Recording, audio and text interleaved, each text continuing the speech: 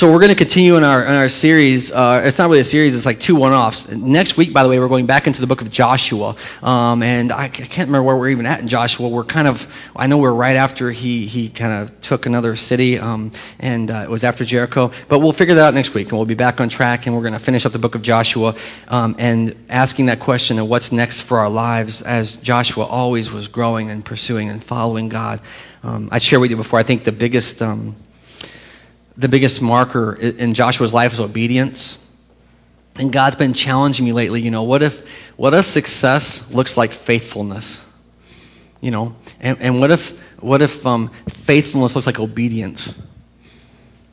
And what if each person, and that includes all of you here today, no matter where you are in your journey of faith, no matter if you believe what I'm telling you today about Jesus or not, what if each of us were faithful to obey God speaking to us? That little thing, if we all did that little thing, what would the kingdom of God look like? I believe he's drawing us into that kind of a conversation. So next week we're going to continue in Joshua, ask that and answer those questions. What does that look like for us?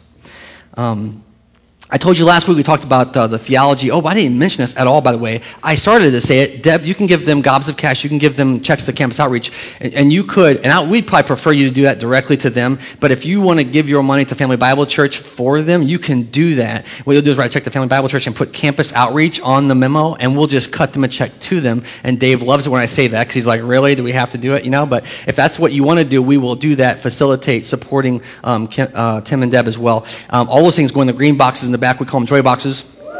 Because we get to do that. And last week I mentioned that now because last week I talked to you about the theology of the joy box, or why we do joy boxes. Woo! So we can make that noise, right? And so that we can contribute. Everything goes in the box, by the way. Well, this week I want to talk to you about particularly something that Christians and churches screw up all the time.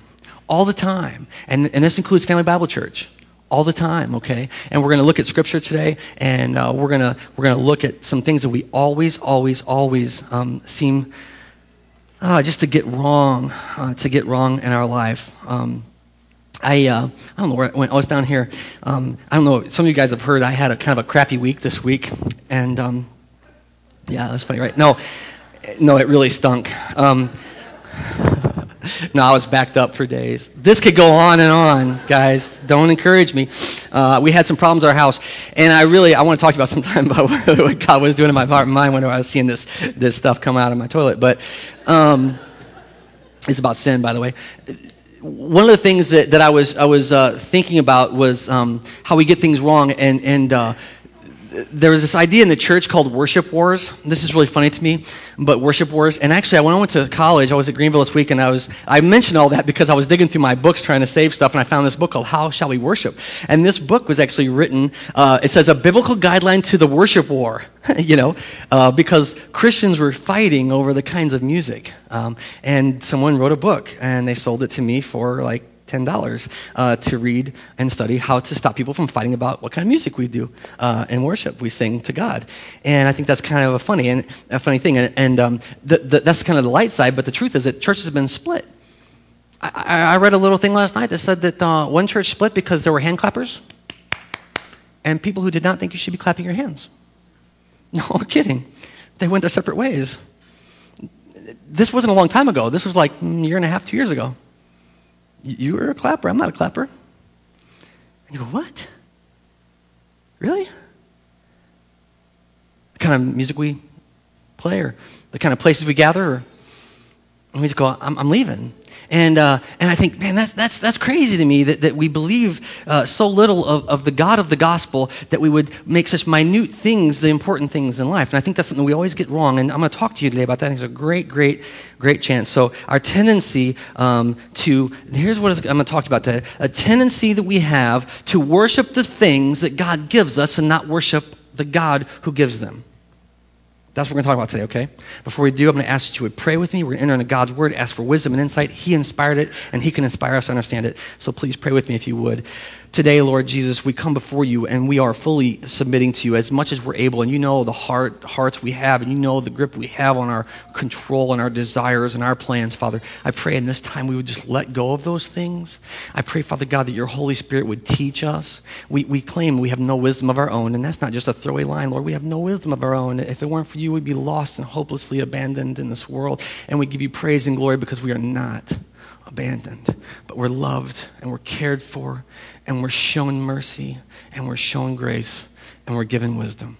And so today we ask that not that you would be here because you're here, but that we would have eyes to see and ears to hear the beautiful gospel that you've given to us, and that we would worship you because you alone are worthy. In Jesus' name, amen. So I'm going to go ahead and have you turn, if you would, to the book of Exodus. This is going to be in the First Testament. If you didn't bring a Bible today, we have them on the end of the chair rows for you. We think it's a big deal that you get eyes on Scripture and see for yourself what the Lord is saying. I would really invite you to be reading with us, but also reading on your own in the Scriptures. It'll change your life. And we're going to start in Exodus 12. I want to remind you before we jump into Exodus 12, though, what the story of Exodus is about. We've been talking about Joshua, right, and leading Israelites out of the desert into the promised land. But Exodus is about the story of slaves that God set free. Okay, that's the nutshell of the story. That's it, right? That God's people were oppressed and that God freed them. He heard their cries. He heard their pleas. And he delivered them from their enemies. And you know the story of the plagues and all that probably. You've probably seen a movie or read a book or maybe read the Bible and you've heard these stories told. But today we're going to pick it up right whenever everything kicks loose, whenever the Lord has his way in freeing his people. And I want you to see what happens here. It's in verse 29, chapter 12, the book of Exodus. Read with me. At midnight, Yahweh struck down the firstborn in Egypt, from the firstborn of the Pharaoh who sat on the throne to the firstborn of the prisoner who was in the dungeon, and the firstborn of all the livestock as well. I want to just take a second. This was a promise that he's like, if you don't let my people go, it will cost you dearly. You know, we pay heavy prices for not being obedient to God. And I'm not telling you not obedient to me or what I say God is saying to you, but when God is giving us instruction in our life and we choose to disobey him, we pay a heavy price. And here it says at midnight, the Lord, Yahweh, struck down the firstborn. You know, one thing I was struck by myself when I read this? I always thought of this as being like babies. It's your firstborn. You know, we had a chance yesterday to spend a day with our firstborn. And that's kind of how it was. They went to bed and they woke up in the morning and they were dead. Matter of fact, read on with me if you would. This is what the word says. Pharaoh and all his officials and the Egyptians got up in the middle of the night and there was loud wailing in Egypt. They were crying out because there was not a house without someone dead. Everyone was affected. Well, let's continue and hear what happens. So during the same night, Pharaoh summoned Moses and Aaron, and he said, "Get up, leave my people and you and the Israelites." So he's like, "You guys get out of here," right? And this is all they've been asking for, by the way, is just let us go. Let us go. And they're like, "Get up and get out of here. Take your flocks and your herds, as you have said, and go and bless me." That's a funny thing, but whatever. We'll just pass on that today. But, you know, he's like, just get out of here. I mean, the price is too heavy. We can't deal with this. I love that he asked for a blessing because he recognizes that God is God and he is not. And he's the guy that sits on the throne. He's the guy that's really supposed to be in charge, according to him. And he says, just get out of here. 33. The Egyptians urged the people to hurry and leave the country. So everyone's like, just go, just go, just go. We don't want you here anymore because otherwise we will all die. So the people took their dough before the yeast was added and they carried it on their shoulders in kneading troughs wrapped in clothing. And the Israelites did as Moses instructed. And they asked the Egyptians for articles of silver and gold and for clothes, and the Lord had made the Egyptians favorably disposed toward the people, and they gave them what they had asked for, so that the people plundered the Egyptians. Now, I want to stop, because we don't hear much about this part of the story. I don't know if I've ever heard somebody talk about this before, and I get really excited when I see something like that. But the truth is, there are several things that God gives the Israelites, and the first principle I want to talk to you about today is this, that God gives us everything. And this, by the way, I didn't plan this to come up here because after Tim and Deb, so I'm not trying, this isn't like some, my conspiracy against you. But God gives us everything that we have, everything from our place of birth to our families, to the clothes on our back, to the stuff that we have, to the places that we go, the experiences, the air we breathe. Everything is a gift from God. And I want to walk through this text, and I want you to see what God gave the Israelites, his people, on the way out. First of all, I already told you, God gave them freedom. In verse 31, it says, Pharaoh says, get out of here. I'm tired of oppressing you. And you know, for you and me, God gives us that same offer of freedom from the enemy. Many of us choose to live oppressed lives, and God's like, let my people go. And there will come a time where the enemy's like, just get out of here, but God will set you free. Many of us have had that experience in Christ. That's why we get so excited about getting up here and sharing this, because he has set us free from slavery. Paul writes in the New Testament, don't return to slavery. When you've been free, be free. When you're in Christ, you're free indeed. The second thing he gives them is not just freedom, but he gives them the ability to worship. And today, some of you have joined us in worship already. He gives us the ability to worship him. Their request that they have been asking for as slaves was, let us go to the mountain and worship our God. But they were being kept from worship. And he says, be free and worship, right? So the second thing that we see that he gives the Israelites is the freedom to worship. The third I want you to see is that he gives them provisions for the journey. Now, two things happen here. The first is that they have this bread that was unleavened. It wasn't rising. It wasn't really ready like they normally have it. They had it in these kneading troughs. And because it was the middle of the night, and they're saying, just get out of here right now. We don't want you here anymore. And whenever you're a slave and someone offers you freedom, do you know what you do? Huh? You run, man. Have you seen any movies where someone's like, they unchain you and they say, you're free? What do? You book it, baby. I don't know what you're standing around for. You just run. So these people are like, get your stuff. We're getting out of here. You know, I mean, they were excited about this, and they just took and they wrapped up these troughs, threw them on there, and they're booking. Like, I don't know if I want to eat that bread. I don't know how that works, you know, but they're like, we'll just take what we have, and they take their livestock with them and they go. Provisions for the journey. The things that they had. You know, when you're a slave, you don't own anything. You don't own anything. And all of a sudden it's like, God's like, and you're going to have this and you're going to have that. And then the kicker, right, is this. He gives them provisions for the journey. That's the food, the sustenance along the way. He gives them favor with the enemies. It says, go on the way out and say, hey, by the way, I want you to think about this for a minute. Like, you've been ruling over these slaves. I mean, these people like do your dishes, wash your feet, you know. They don't get to dress like you. They don't get to act like you. They don't get to go where you go. And in the middle of the night, in this momentary decision where we're gonna let you out of here, all these slaves are packing up their stuff, and they turn to you and they say, hey, by the way, how about your watch? Hey, that's a good-looking ring you have on. And you know what the word says? God gave them favor, and they're like, just take it. And they took off their earrings and their necklaces, and they gave them to the Israelites on the way out the door. And you go, man, that ain't right. But, you know, if you're a slave, you're like, yeah, you owe me. And God's delivering all these things. Favor with the people. And the last thing is, he gives them wealth, right? I mean, he gives it to them. They leave, and it says that they gave them gold and silver and articles of clothing. They gave them clothes they were never allowed to wear. You know? And they walked out the door willingly. I mean, willingly for the oppressor. Just leave. Take it all. That's wild to me.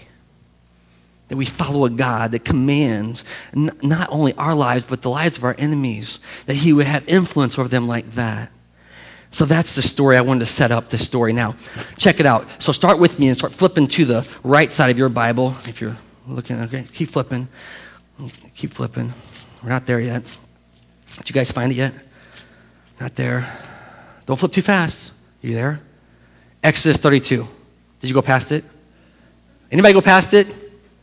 You guys are slow flippers, man. I was past it already. All right, 32. I don't know what page it's on for you. We're going to read Exodus 32. This is great. By the way, in the middle here, something happens. God demonstrates his faithfulness repeatedly with his people. I mean, he over and over again demonstrates how faithful he is to his people. They go, Lord, we're going to starve. And he says, how about at night I give you birds and in the morning I give you manna from the ground.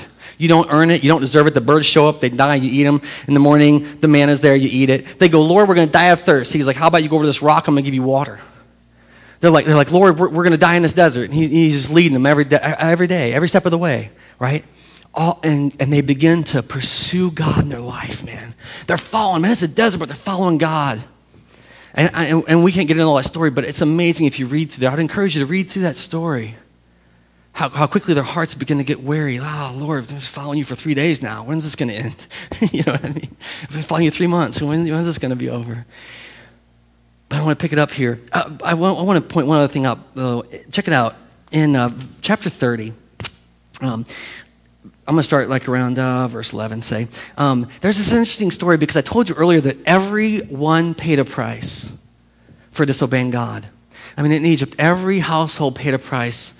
I just thought this was really curious. In Exodus 30, chapter 11, it says this. Then the Lord said to Moses, when you take a census, that's a count of the Israelites, each one must pay the Yahweh, not the Yahweh, Yahweh, the Lord, a ransom for his life. Listen, a ransom for his life when he's counted. Now, I want you to hear this. Then no plague will come on them when you number them, right? So I'm going to protect them. Each one who crosses over is to give a half a shekel according to the sanctuary shekel. That's a weight of measure, which weighs 20 gerahs, whatever that is. And then the half shekel is an offering to Yahweh. Check it out. All who cross over, those 20 years old or older, are to give an offering to the Lord. Now, this is what kicked me in the teeth a little bit. Check it out. In verse 15. The rich are not to give more than a half, and the poor are not to give less than a half when you make this offering to the Lord to atone for your lives. You see, God delivered them from slavery. And God says, and this is the cost. And I want you to see two things. First thing is that back in Egypt, the price that everyone paid, the king paid it, and he was the one oppressing people, right? And the guy who was in the dungeons paid the price. The whole Egypt paid the price. And here he says, my people, when you pay me, every life has the same value. No matter how much you have, this is the atoning price. The atoning price for your life. No matter how poor you are, this is the atoning price for your life. I thought that was really interesting. It's not what I expected. If you read the word a lot, things are usually scalable. And here it's the same price for everyone. Well, check it out. So Israel had been set free, and they crossed over the Red Sea, and they're going out. And then I want you to see, they begin to listen to God. And then here it is, Exodus chapter 32. I told you to get there. Verse 1. Here's the next thing I want you to see. I'm going to tell you up here on the screens. Oh, look at that cow. That's cool. We tend to worship his gifts. And I believe this is true about us. We tend to worship his gifts. Look at what it says in chapter 32, verse 1. When the people saw that Moses was so long in coming down from the mountain, I want to stop a minute. You see, Moses had gone up the mountain to talk to God, and he's up there for a while because it takes from chapter 20 to chapter 32. That's like a lot of scripture where God is speaking. You can see it because it's in quotes and it says, the Lord said, the Lord said, the Lord said. You know what Moses is doing? Moses is listening, yes, and the Lord's speaking, right? And so the Israelites are waiting at the bottom of the Mount Sinai. When the people saw that Moses was so long in coming down from the mountain, they gathered around Aaron and said, remember, Aaron and Moses were co-leading. Remember, the Pharaoh said, come in here, guys, get these people out of here. They gathered around and said, come, make us gods who will go before us. As for this fellow Moses who brought us up out of Egypt, we don't know what has happened to him, right? So they've given up on Moses. That's cool. And they're telling Aaron, do something, man. We need a leader. Lead. Aaron answered this. Look at what Aaron's answer is. Take off the gold earrings that your wives and your sons, hey, look, men with earrings, and your daughters are wearing, and bring them to me. So all the people took off the earrings and brought them to Aaron. Do I need to remind you? These are the earrings that they said, hey, how about your gold? And God gave them favor. And they take these things that God had given to them and they bring them to Aaron. Here, do something. Do something with these things, right? I don't know what Aaron's going to do next. He's Moses' faithful sidekick. He's the guy who can speak well. He's the number 2. Moses asked for him to be there. God delivered him as a gift to Moses, right? And a pain. And here they are. And they bring all these earrings that God had given them to Aaron. Well, look what Aaron does here. So they brought... He took I'm in verse 4, by the way. He took what they had handed to him, and he made it into an idol in the shape of a calf, fashioned it with a tool. I don't know what that calf looked like. You know what I mean? I don't know how he fashioned it with a tool, right? And I don't know why he made a calf out of it. You know, unless after being in the desert for like 3 months, they're ready for some meat. You know, the birds weren't cutting it anymore. The bread, over the bread. Here, listen what happens. He makes this golden calf of earrings that the Lord had given them, and it can't feed them, can it? I mean, they can't eat it. They can't cut steaks. They can't get a tenderloin out of there. They can't get a filet mignon out of this golden calf, can they? Right? He fashions it with a tool, and he puts it before them. Well, check it out. Then this is the people, gather their say. They say, these are your gods, O Israel. These are the ones that brought you out of Egypt. Man, I don't know. How often do we do that? This is the stuff that delivered you. It was your own wise thinking. It was your own prayer. You prayed the right prayer, and that's how you were delivered. You did the right kind of a sermon, and that's how God was glorified. You picked the right wife, and that's why your marriage is good. Or you picked the wrong wife, and that's why your marriage is bad. You raised that child right, and this one wrong. And it becomes about us, what we have done. They say, behold, Israel, these are our gods. Aaron has a moment here.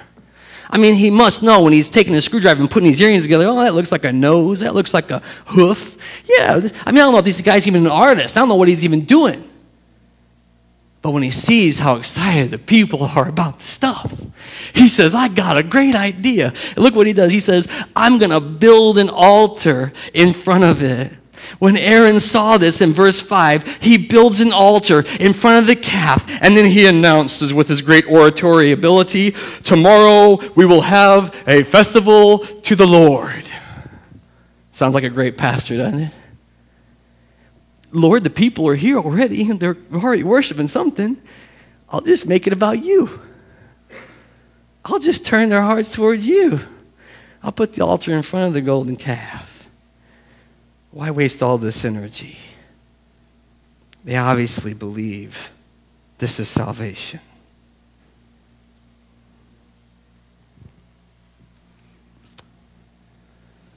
So the next day, the people rose early, and they sacrificed burnt offerings, and they offered fellowship offerings. And afterward, after they'd done their religious duty, they sat down, and they ate, and they drank, and they indulged in revelry. I mean, they were feeling good. They were feeling good.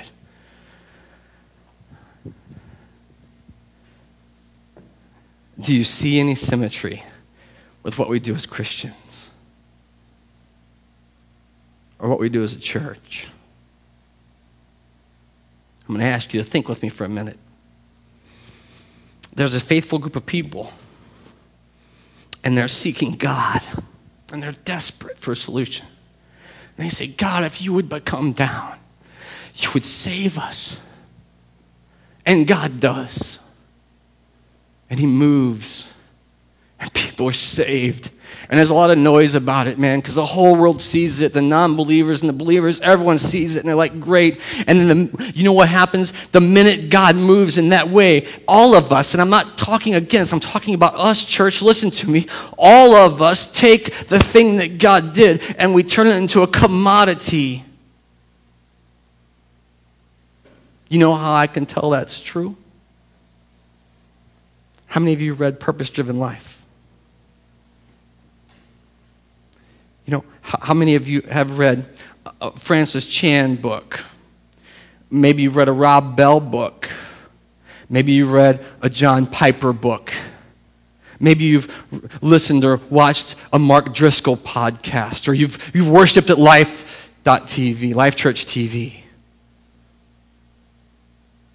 And we take the holy God, the only one who can save us, the only one that can deliver us, and we turn him into a product. And we say, but Lord, it's for the glory of God. I'm not mad at those guys. Family Bible Church. We go to Guatemala and we see God working. And we're like, wow, man, God's doing cool stuff in Guatemala. It's so awesome. You got to go to Guatemala. And then we stand up and we turn what God is doing in Guatemala, the real stuff in real lives, we turn it into a product. And we package it and we sell it to you. Or Africa. Or Honduras. Or VBS. Or Blast. Or Sunday services. Or worship. Or whatever it is. And we say, this product's better than this product. I've been looking for a church, man. This church's better than this church. And we're going to make a decision. We're going to have a fight about what church is the... We're going to have a fight about the programs that are the best. We're going to have a fight about the stuff. Listen to me. We're going to have a fight about the stuff that God has given us. Oh, that's silly. Isn't it? I mean, do you think it's stupid? You know why I think it's stupid? And then it getting about me. It's because what we want is God. I mean, that's what I want. I don't want, I mean, this stuff is nice. I'm not saying because God feeds us, I don't want to be starving to death. I mean, he gives me health. I don't, but you know what? I want God. I want Jesus. That's what I want. The problem for these commodities, the problem for dancing around sacred cows, the problem for being all hyped up about stupid stuff is that we miss the point. And what's worse yet is people come through the doors and they're hurting and they're lost and they're broken and they're desperate for help, and we go, here's some earrings we kind of put together. They're pretty cool. And we don't go, here. It's the God who made you, who died to save you. And no matter what you're going through, he will deliver you. Our gospel is too small. I'm not mad at any, that stuff is good, but what we should be after is a relationship with Christ. What we should be after is growing more in him every day. I wanted to share a verse of scripture. We're called to worship the giver of the gifts, not the gifts. We're called to worship. I don't know what this is. You got a new job, man. You go, hey, I got a new job. But you don't worship the job. You worship the God that gave you the job. You got a raise. You go, hey. You got a wife. You go, hey. You got a problem. Listen to me. You got a problem. You go, hey, praise you, God, because you gave me the problem. You know what I mean? Because what you want in the end of your life is not more stuff to distract you from your real problem. What you want at the end of your life is a God who will deliver you. And so we're called to worship, to know, to pray, talk to the true, genuine, real God who is demonstrating his love day by day. I'm going to close with this verse right here from the book of Romans.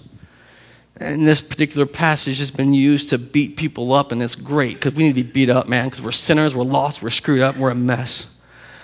But here's the problem. The indictment that God makes against us through his word is this: they exchanged the truth of God for a lie. Taking a very real person, a very real relationship, a very real God, and trading it out for a pretend God that we made up because it's more comfortable. And look, and they worshiped and served the created things rather than the Creator. And Paul can't help it. He says, because the Creator is to forever be praised. Amen? Amen. The Creator is to be forever praised. And this is the fundamental sin of the Israelites. And this is the fundamental sin of the church, is that we get distracted and we ignore God's presence because we're distracted with the stuff that he's given us.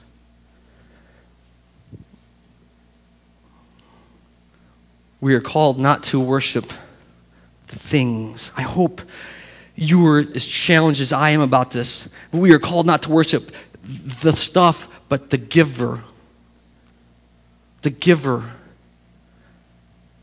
And I want to tell you today, up here, man, I'm done with, I'm tired. I'm repenting again. Deb, I'm repenting again. I don't want the stuff. I want Jesus.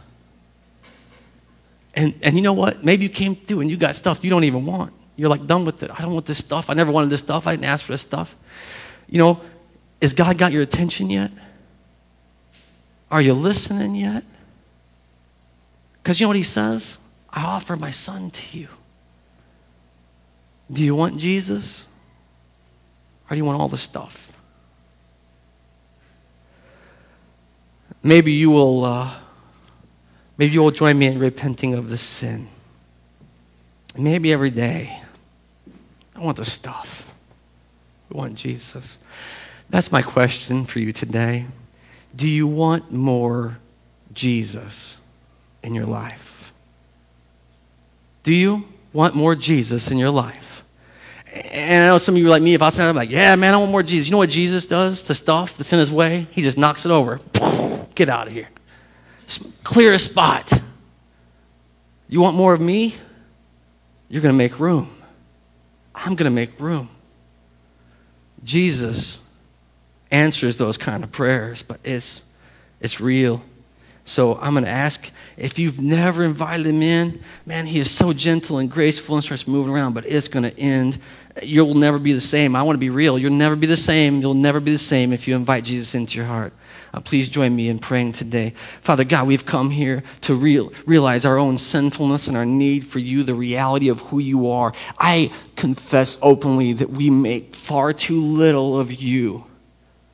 That we get far too distracted by the stuff, whether it's our pressing issues, it's our homes, it's the church stuff, it's whatever. Father, we get so distracted. I confess, Father, that I do this and ask for forgiveness.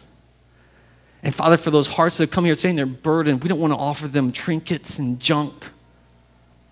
We want to offer them your Son, the one who is saving us, the one who is infinitely graceful, full of mercy, quick to forgive. Give you praise and glory for him today. I pray, Father, that for those who are here and they're just right on the edge and they say, man, I don't know, this is dangerous stuff, that they would take a leap with you, Father. That they would believe in you, Father. Not in Family Bible Church, not in what people who are here, but in you, in your ability to save. And may you be forever praised because you alone are worthy.